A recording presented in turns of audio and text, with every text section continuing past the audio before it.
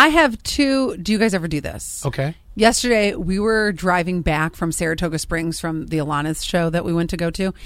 Do you guys ever try to beat the GPS home?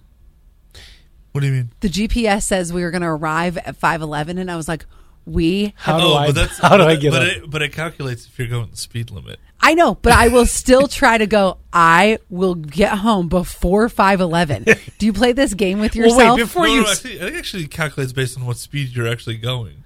Regardless, So the you're starting never gonna beat speed. it. Starting speed. Okay, put the pin down. You're bursting every balloon here. Settle down, child. Little one. Starting out, 5:11. I called you child. The child. Starting out, 5:11 is the time I'm going to get home.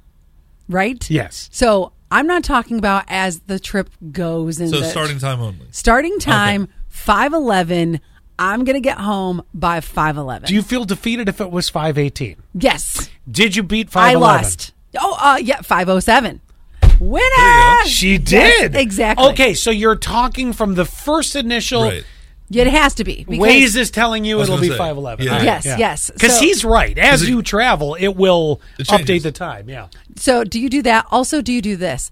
After this... Oh, by the way, to answer your question, no. But now probably with my OCD, it's going to start. So thanks a lot for that. Quinn, do you? I don't really pay attention to it, but I usually do get there before the original time. And my second is, do you do this? So after this weekend, it was Labor Day weekend, having a good time. We went to a cookout on Friday. Then I went to the Alanis show and ate out a ton, ate like donuts and everything like that. So I said to myself mentally, Allie, starting on Tuesday, you're going to commit to a healthy lifestyle. Yesterday, I went ham. I ate ice cream. I ate Chinese. Do you guys do that too? Yeah, but then I don't commit to a healthy lifestyle. Oh, I'll commit. I will totally commit because I'm a commitment person on that. But I was like, get your life together. So I just went I tell all myself a lot out. of things. Let me. That's awesome. Let me help you with this. All right. Let me put your psyche in the right place, if I may. Okay. Please do. So.